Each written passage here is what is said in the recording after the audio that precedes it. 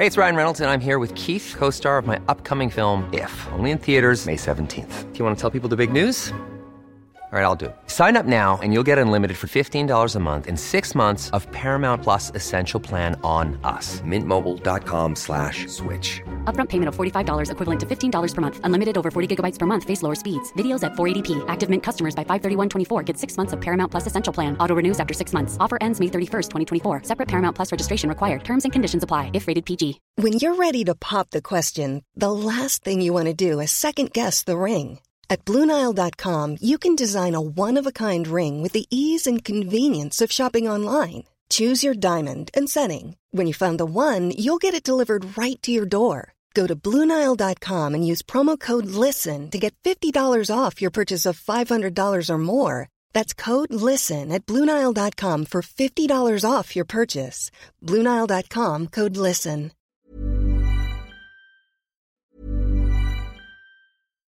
One size fits all seems like a good idea for clothes until you try them on. Same goes for healthcare. That's why United Healthcare offers flexible, budget-friendly coverage for medical, vision, dental, and more. Learn more at UH1.com. Hey, it's Ryan Reynolds, and I'm here with Keith, co-star of my upcoming film, If, only in theaters May 17th. Do you want to tell people the big news? All right, I'll do it. Sign up now and you'll get unlimited for $15 a month and 6 months of Paramount Plus Essential Plan on us. MintMobile.com/switch. Upfront payment of $45 equivalent to $15 per month. Unlimited over 40 gigabytes per month. Face lower speeds. Videos at 480p. Active Mint customers by 531.24 get 6 months of Paramount Plus Essential Plan. Auto renews after 6 months. Offer ends May 31st, 2024. Separate Paramount Plus registration required. Terms and conditions apply if rated PG.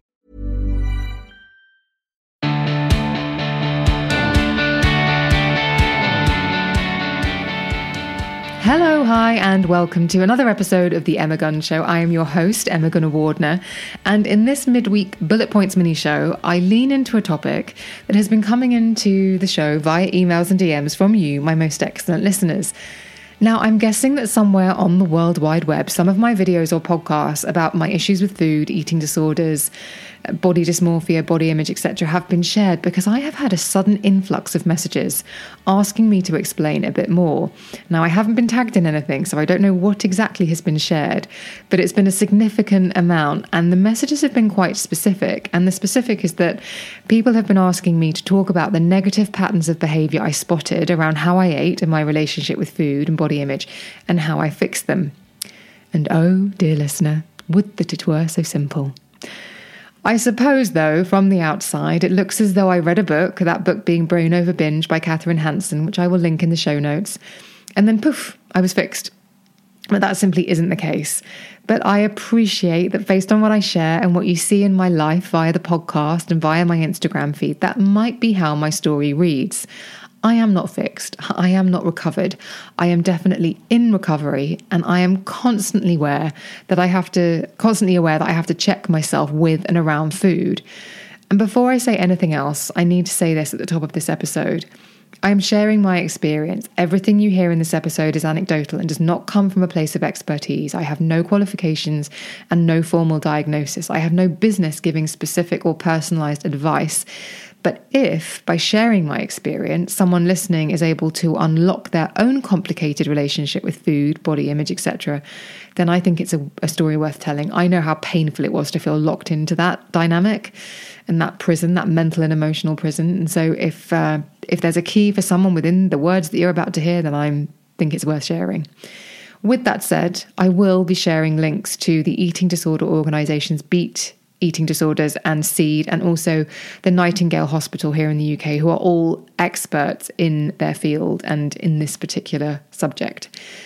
And additionally, before I outline what I'll be sharing in this episode, I should say that I'm sharing my experiences, and my desire to lose weight does not mean that I'm telling anyone else to. Discussions around weight, weight loss, weight gain, body image, body size, the vocabulary we use has become quite volatile. And as much as I try very hard not to offend anyone in the episodes I create, I realize that just by telling my story, there may be people who feel I'm saying something unhelpful. Please know my intention is never to offend, alienate, or upset. So in this episode, I'll be covering 7 points that I think cover all of the questions that I have come across in these emails that I've received over the last 7 to 10 days.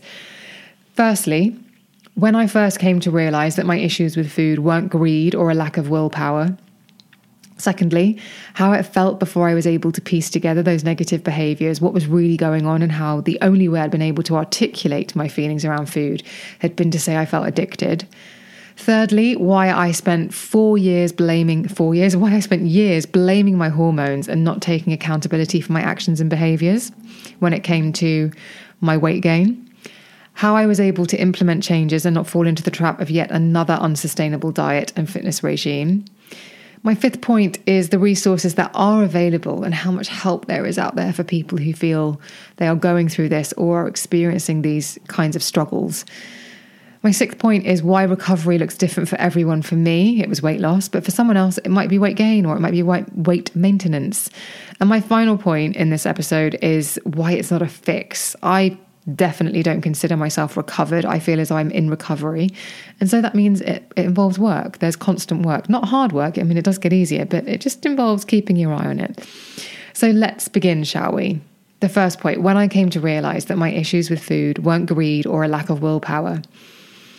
So realising my issues with food didn't mean that I was greedy or had absolutely no willpower. It was a real breakthrough because truthfully, that is what I always thought it was. And I guess that's also what other people told me. My experience as an overweight person was that people would often point out how it might be a good idea for me to eat a little less and exercise a little bit more. And the really frustrating thing about that was it did work, but I could never make it last and I could never maintain my results. So with weight loss, I'd experience the highs of feeling I was on top of things and enjoy the praise I'd receive for losing weight. But then inevitably, I'd be unable to sustain whatever diet and exercise regime I was doing, and the weight would go back on. And I'd feel ashamed, and I would feel embarrassed, and I would stop going out, and I would wish people didn't see me.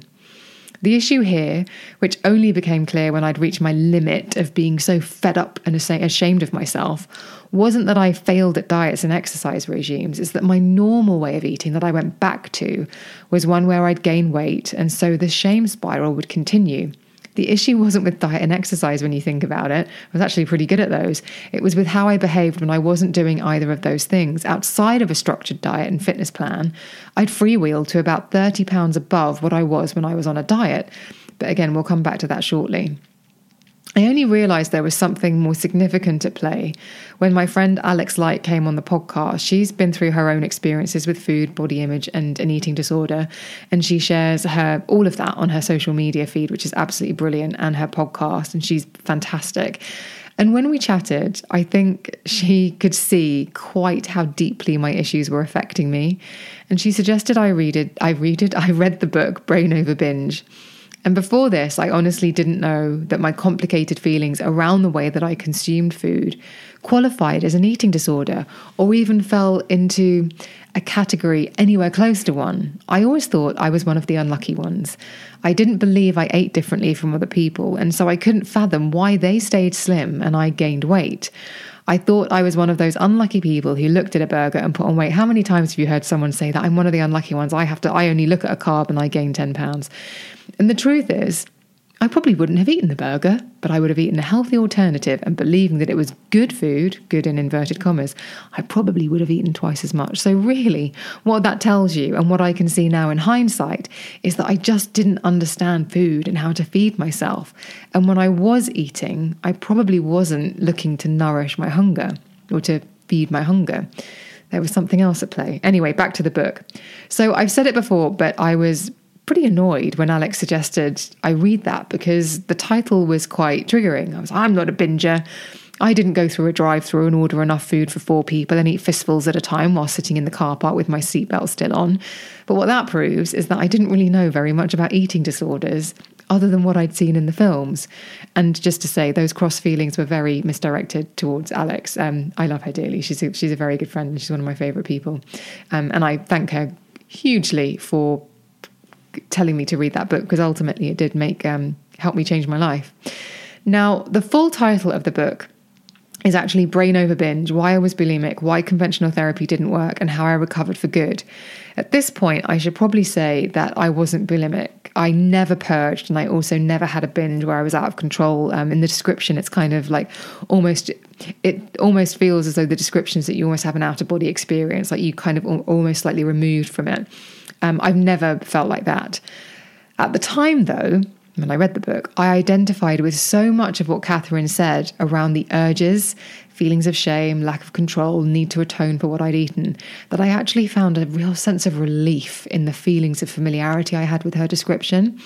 In the book, she describes binge eating disorder, BED, as a type of eating disorder not otherwise specified and is characterized by recurrent binge eating without the regular use of compensatory measures to counter the binge eating. And to me, that felt like it covered what I was going through, although I realized later it wasn't entirely accurate, but more on that to come. So that really covers off point one of when I first came to realize that my issues with food weren't just greed and lack of willpower. The second thing I wanted to mention is how it felt before I was able to piece together those negative behaviors, what was really going on, and how the only way I'd been able to articulate my feelings around food had been to say I felt addicted. Now, although this was a breakthrough moment, it's worth delving a little bit into how I felt before I read the book, and that's really what I want to try and get into with this particular section. What that cycle was that I was on and why I reached my limit with it. And so the best way I'd been able to describe how I felt around food was, as I said, to say I felt addicted. And I recorded an episode of the podcast with psychotherapist Mandy Saligari about this.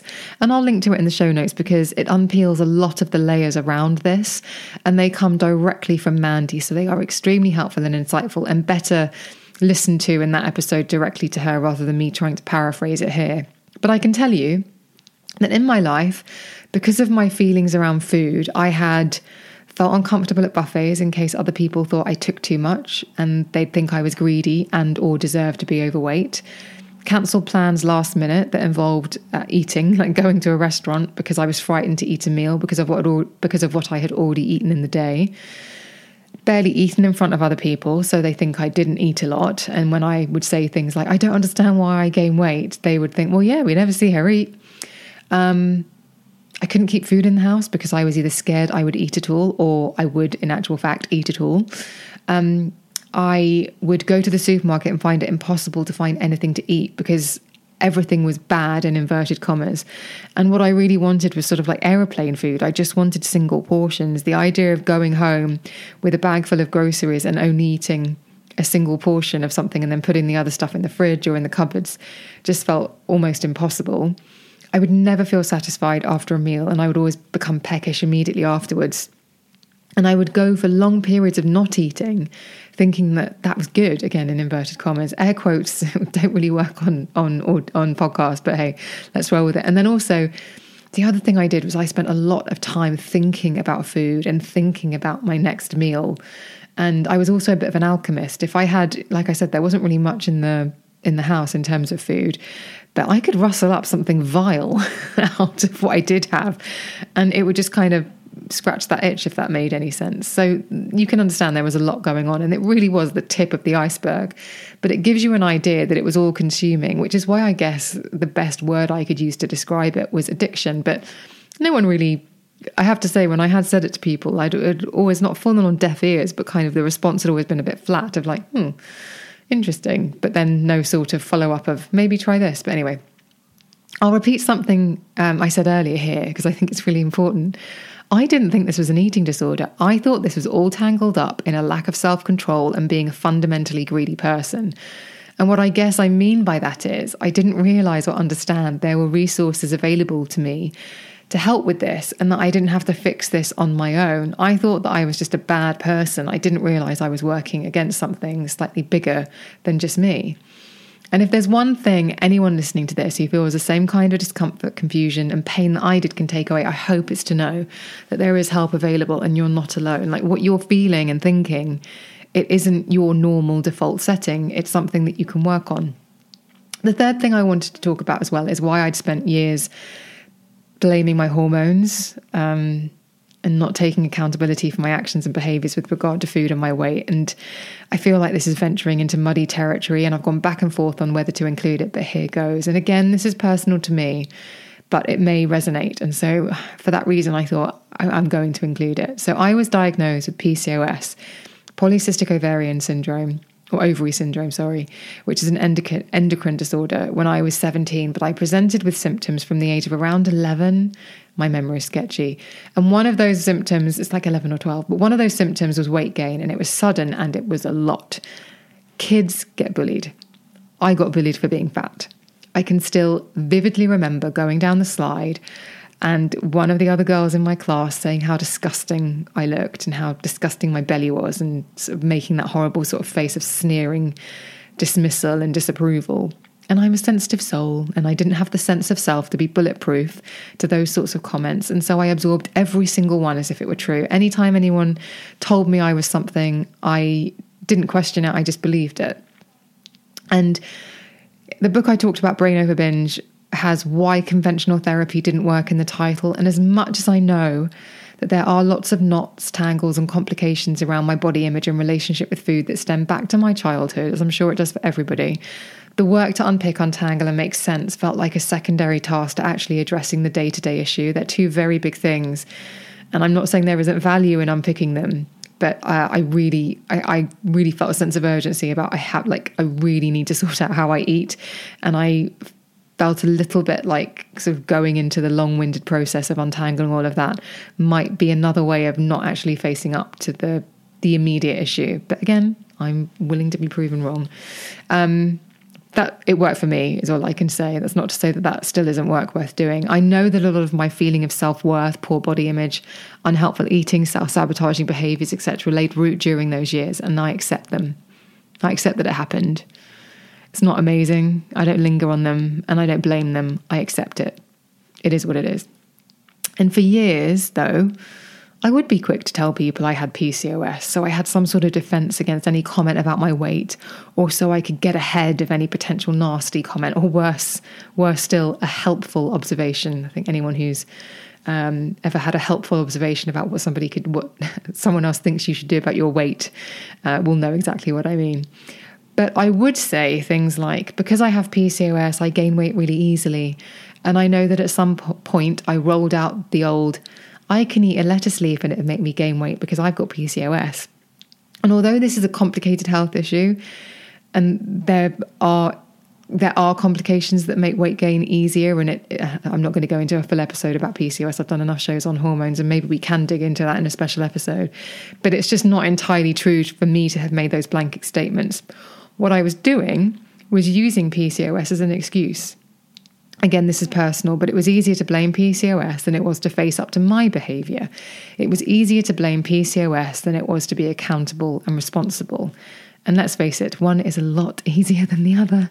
It's a lot easier to blame a condition than it is to face up to and correct behaviours that are negatively impacting your life, even if you desperately want what's on the other side of those changes. Again, please understand this is my experience, and this doesn't mean it has to be yours or it is yours. But for me, the majority of positive changes I've made with this and many other things, I have to be honest, are when I've acknowledged my role and taken responsibility for it, whether it was my fault or not. Actually, there's a great video by Will Smith that I saw lovely Ruth Corden share on Instagram this week, which covers this perfectly. So again, I'll link that in the show notes.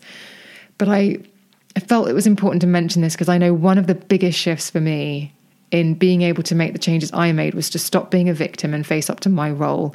And I know that's not applicable to everything, but it was for me here, which is why I wanted to share, to sort of stop putting up these barriers as to why something wasn't happening for me. I just, as tough as it was, to remove all of those barriers and go, well, the answer lies with me, help me make the changes that I needed to make, which is why I wanted to mention it. And so I guess one of the most frequent questions I get is how I was able to implement changes and what those were. And for me, it really covers how I was able to not fall into the trap of yet another unsustainable diet and fitness regime. And like I said, this isn't altogether straightforward, but this is the thing that came up most in the emails. And this honestly comes down to me being totally fed up of it when I read that book. And by it, I mean being overweight. I found it uncomfortable physically as much as anything else. And I honestly didn't want this to be the thing I could never figure out. I'm really happy not ever learning the piano. I'm fine with not being able to do a cartwheel, but not being able to feel comfortable around food and to feel uncomfortable in my own skin because of it. I just reached a point where I thought, no, that's just not going to fly. I'm not going to accept it. I'd blame my hormones. I'd hope supplements, medicine, etc. would help. But I knew deep down that wasn't the answer. And remember I said that it was my behavior when I wasn't on a diet or on a fitness kick that was the issue? Well, to help, to sort of get me moving forward, that was what I focused on. And I won't lie though, my instinct was to immediately start running again. After I read that book and I realized I needed to do something different, I thought, right, I'll run 7 days a week and I'll ditch carbs and I'll go all in on restricting food. And that was my panic response that was familiar. And let's face it, I'd had some success with it in the past. But the whole point was that I didn't want to set myself up for failure. And that's what I would have been doing if I'd gone down that road again. So I completely shifted my focus and I put my attention on how I ate. I knew I was disciplined enough to work out. I always have done. I've run a half marathon, for goodness sake. And I've always worked out a lot. So I reasoned that fundamentally, if I was going to crack this, and trust me, it really did feel like a cold case, unsolved mystery, I needed to find a way of eating that felt sustainable and allowed me to achieve my goals. And this is where I will be vague, and I hope you understand. I don't believe it's helpful for anyone to say what they eat or how much they eat. And when I see people sharing what I eat in a day videos, it makes me uncomfortable. I've seen people take pictures of food, put them on their Instagram feed and then not eat it. I've misused that kind of content before, and I will leave it at that. But what I can tell you is that I was determined not to restrict any foods, except for the ones I really don't like. I was like, nothing's going to be off the table except roasted red peppers, which I can't stand, and a few other things.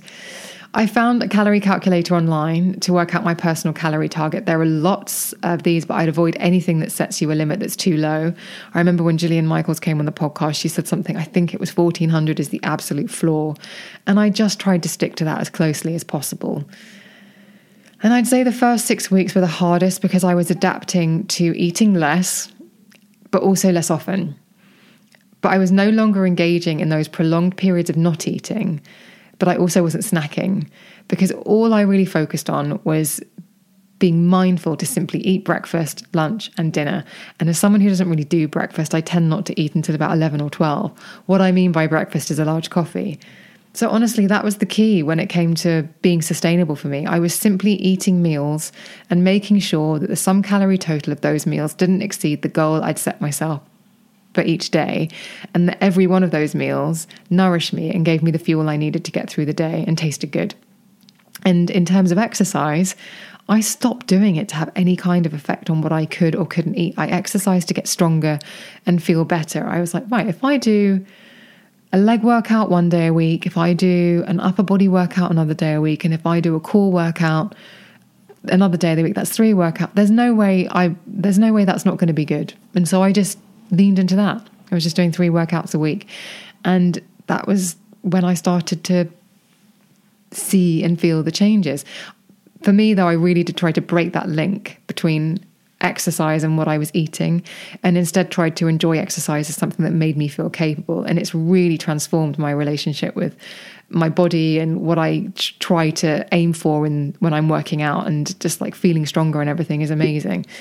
So that was a really helpful sort of break for me, rather than using it as a thing of, if I can work out, then I can eat that, or I ate that last night, so I'll work out. The 5th thing that I wanted to mention was the resources that are available and how much help there is out there for people who are experiencing these kind of struggles and feelings. It's so important to know that. I know that probably sounds really simple. There's loads of resources, but if there's one thing I wish I'd done differently, it would be that I checked in with the support systems available through the organisations I've mentioned, like Beat and Seed and Nightingale Hospital. I was at such an emotionally critical junction when I read the book that I just put my head down and resolved this was going to be the end of it. I knew BED didn't quite cover what I felt and experienced, but it was close enough, and it was the helpful nudge I needed to rethink my approach to how I ate. It was only when I spoke to Dr. Rupi Aujla on the podcast, I think it was around sort of the end of 2020, that he actually even mentioned the questionnaire on the Beat website that helps you identify what your specific issues are with and around food and what that might look like as an eating disorder. And I didn't seek out these resources, but it's so important to know they are there. I wonder if I would have had an easier time of it had I known that they were there to be found. For example, I had previously said that rather than BED, I was more likely to fit into a bracket where I overate with the occasional impulse to binge, but it's probably better described, as explained on the Beat website, as something called OFSED, which means other specified feeding or eating disorder. And if you feel confused, helpless, or addicted in the way that I described earlier around food, then it might be helpful to talk through those feelings and find out if you're working against something that there's no shame in asking for support with. These are not small, minimal issues. These are really difficult mental and emotional mountains to climb, and there are resources there to help you. The sixth thing I wanted to cover also is why recovery looks different for everyone. So for me, it was weight loss. For someone else, it could be weight gain or even maintenance. Every time I talk about my personal experience, I know that it has the potential to upset and offend because this is such an emotionally charged discussion. I'm not suggesting anyone else needs to lose weight, but I can't imagine I was alone or am alone in my feelings of self-hatred and self-sabotage. And if sharing my experience helps someone navigate themselves away from those feelings, then it feels appropriate to do it. But I'm certainly not saying that my way is the right way or the only way. And enough of you email me asking me about this for me to believe that there are those of you out there who want me to share this. And additionally, and this is something I said in an article I wrote recently for Women's Health, and I remember when I wrote it, I thought, oh, crikey. It was a bit of a breakthrough moment. If I'd said it in a therapy session, I'm sure we would have, cheersed water glasses at this breakthrough, but it did feel like a breakthrough. I was never going to accept myself as plus size and embrace my body, as much as there's so much content out there that says that that's the direction that we should be going in. And don't get me wrong, I think body acceptance is wonderful. But I was never going to accept myself as plus size because I knew that on some level, it would mean that I was ignoring a bigger problem. It would be accepting that I had an eating disorder I was going to do nothing about. And like I said earlier, that just didn't fly with me. And the seventh point I wanted to make, but that's my personal experience. That was just how I felt about it. It doesn't mean that you have to feel that way. And my final point, why it's not a fix. I certainly don't consider myself recovered. I feel as I'm in recovery, and that involves work.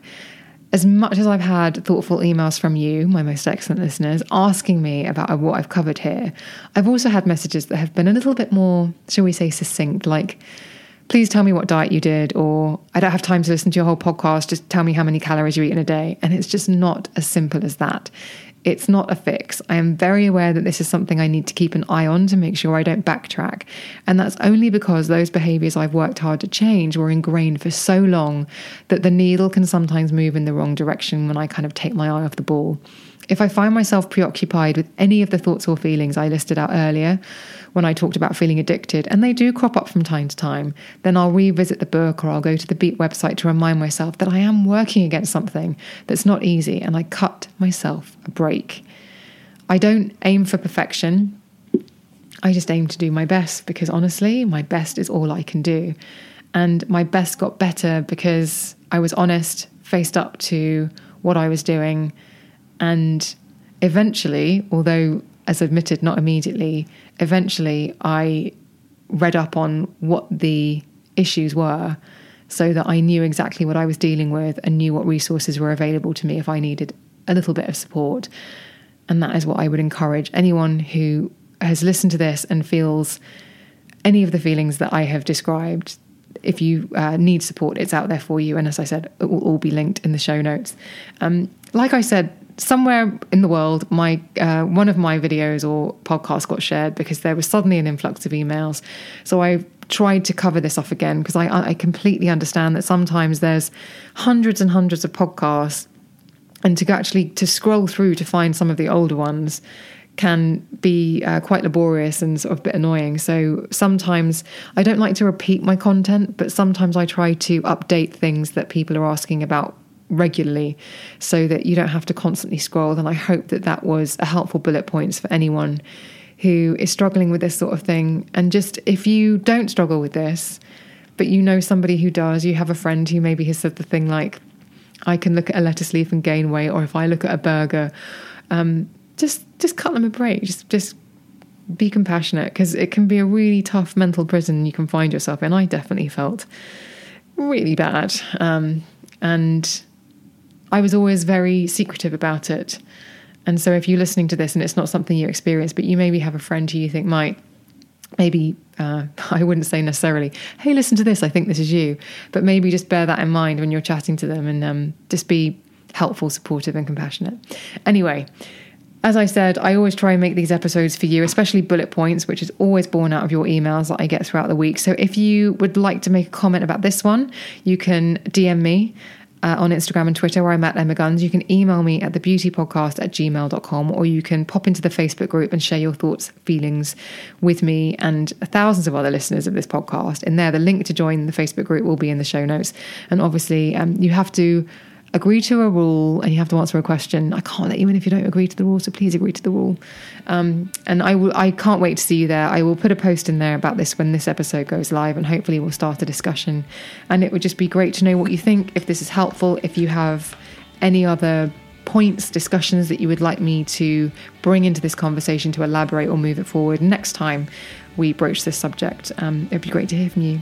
Thank you so much for listening. I do not take the time that you spend with me for granted. I appreciate it hugely. I will see you on the next one.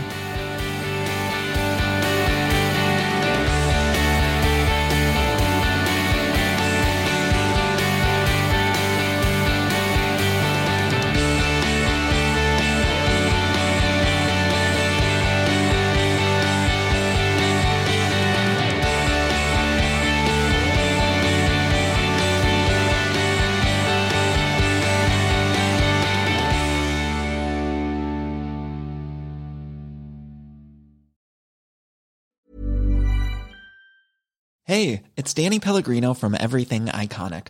Ready to upgrade your style game without blowing your budget? Check out Quince. They've got all the good stuff, shirts and polos, activewear, and fine leather goods, all at 50 to 80% less than other high-end brands. And the best part? They're all about safe, ethical, and responsible manufacturing. Get that luxury vibe without the luxury price tag. Hit up quince.com/upgrade for free shipping and 365-day returns on your next order. That's quince.com/upgrade. Hi, I'm Daniel, founder of Pretty Litter. Cats and cat owners deserve better than any old-fashioned litter. That's why I teamed up with scientists and veterinarians to create Pretty Litter. Its innovative crystal formula has superior odor control and weighs up to 80% less than clay litter. Pretty Litter even monitors health by changing colors to help detect early signs of potential illness. It's the world's smartest kitty litter. Go to prettylitter.com and use code ACAST for 20% off your first order and a free cat toy. Terms and conditions apply. See site for details.